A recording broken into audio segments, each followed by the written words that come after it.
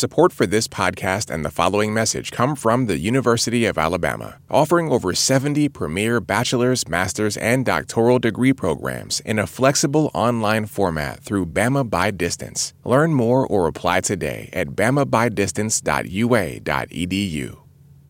Now, you may notice this podcast is coming out on Tuesday rather than later in the week, as we usually do, because we have a special how-to here for those of you watching the State of the Union tonight.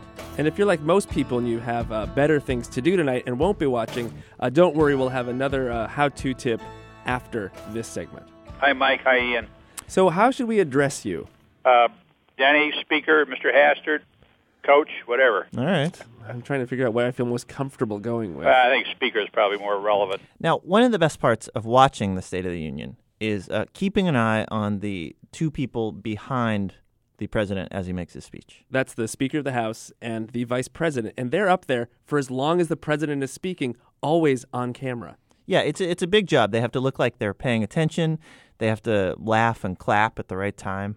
Speaker Dennis Hastert, you sat behind both President Clinton and President George W. Bush. So when you're in that chair behind the president, are you thinking about all the people maybe watching you? No, really. When you're sitting there looking at all the members of Congress and knowing that you're kind of the principal in front of the school, that you're hoping everybody behaves themselves and you hope the president's speech isn't too long and there's no disturbances from up above. So kind of all the things that you kind of worry to keep, the job of the speaker is to keep decorum in the House.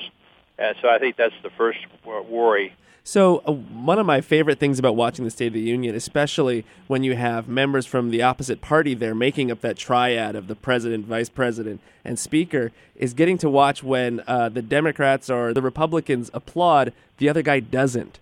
Do you remember when you were sitting behind President Clinton not applauding? Well, I remember, if I was behind Clinton, I was also sitting next to Al Gore. And, every time Clinton would stop breathing or, make a pause, Gore would jump up and start clapping. What you had to do is be more measured. You didn't want to be, there's time to give the president his due and time to let things just pass. And I wonder, with all the things you have to think about, has your mind ever wandered during that speech? Well, it is because, first of all, you're sitting behind the president. And you're not getting the eye-to-eye contact that all the members of Congress and actually all the people in the United States that are they're watching on TV get. So you're watching the back of the president's head. Sometimes you may miss. Sometimes your mind wanders. Sometimes you're looking to see if the president has a ring around the collar or something like that. Well, I know that I've been in situations where I'm in someone's line of sight, and I know that I can be seen. And I will lose that thought, and I'll suddenly roll my eyes or something. Did you ever have to do anything to make sure you kept your focus and didn't lose it? Well, you had to pay attention, and you could get out, you could go down and drop your eyes and follow the speech. What you didn't want to do is drop your eyes and fall asleep. So some of those speeches were like that. Did you ever have to knee Dick Cheney at any point just to make sure he was still going? No. Cheney did okay for himself. One of the things, though, I always had to keep an eye. If Cheney stood up and I didn't stand up, it would show that there was a rift in the party. So you also had to kind of keep an eye on him. I usually applaud at the same time. Now, you've seen more than one State of the Union speech. Is there a moment that stood out for you sitting in that chair that you'll remember more than the others? I think it was a speech that wasn't sitting in the chair. It was the second Bill Clinton State of the Union speech before I was Speaker, and actually Newt Gingrich was in the chair. But somebody had put the wrong speech in the teleprompter. It put in the speech for the first, unbelievably, for the first speech that Clinton gave, and it didn't put the new State of the Union speech. So Clinton got up there, and his teleprompter had one thing on it, and he started in. He knew it was the wrong speech, and he basically, for the first 7 or 8 minutes, until somebody dawned on him that he wasn't reading the speech that was on the teleprompter, he didn't miss a word. He went right through that speech, and until they caught up and put the right speech in the teleprompter, and they caught up with him. He was right on. He hit almost all the lines. Wow. And everybody else had the speech in front of him too, so they knew that he was not seeing the right speech in the teleprompter, and then he was getting through it because he was missing some words, But basically, he was carrying the speech through. Well, and so you're watching that in the House. You're following along the speech. You realize that he's doing this all by memory.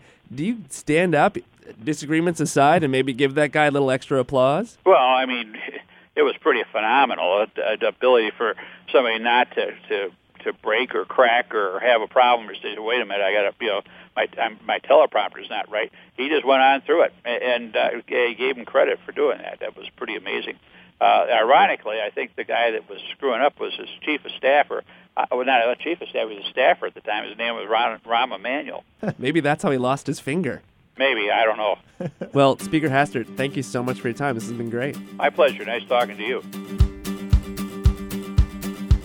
The great thing about ordering takeout is that everything, in theory, is taken care of. You don't have to cook, but you still get to eat at home, and you don't have to wear pants.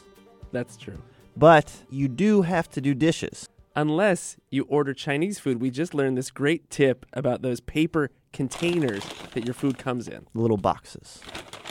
Okay, so I ordered Governor's Chicken. Have you ever had that? I've never heard of that. This is actually really messy. So what we're going to do is there are two staples along the side here of the container. We're going to undo those. And then undo the flap on the top. And I'm just opening it up here. And there we go. Look at that. Unfold all the folds that make the box a box. And what you realize is that it's all just one piece. It's basically a plate that has been folded up in a box shape. Yeah, what you have here is it's like a beautiful flower. All the petals are flattened out, and now you have your eating surface. All right, if you want to check this out, we got this from Eli at foodbeast.com, and we'll put the video up on our website. So that does it for this very short podcast today. What we learned today, Mike? Well, I learned that Bill Clinton was really good at memorizing his speeches. Yeah, that's a reason to always practice rather than just saying, I'll read whatever's on the teleprompter. The year is 1993. I'm in love with the first season of Friends, the very first season. And the follow-up release from MC Scat Cat. He's on his own now, no Paula Abdul. Weird speechwriters that would have put that in his first State of the Union. As a country, we must take 2 steps forward, but also 2 steps back. We come together when opposites attract. Really, MC Scat Cat does write a pretty good State of the Union. Yeah, let's hear a little more advice for our nation from MC Scat Cat. I take things serious and you take them light. I go to bed early and I party all night. Our friends are saying How to Do Everything is produced by Blythe Ega with technical direction from Lorna White. Our intern this week, who's our intern this week? Dennis Hastert. Is Dennis Hastert. Congratulations, Denny. Great job. Get us your questions at howto@npr.org. And visit our website at howtodoeverything.org. I'm Ian. I'm Mike. Thanks.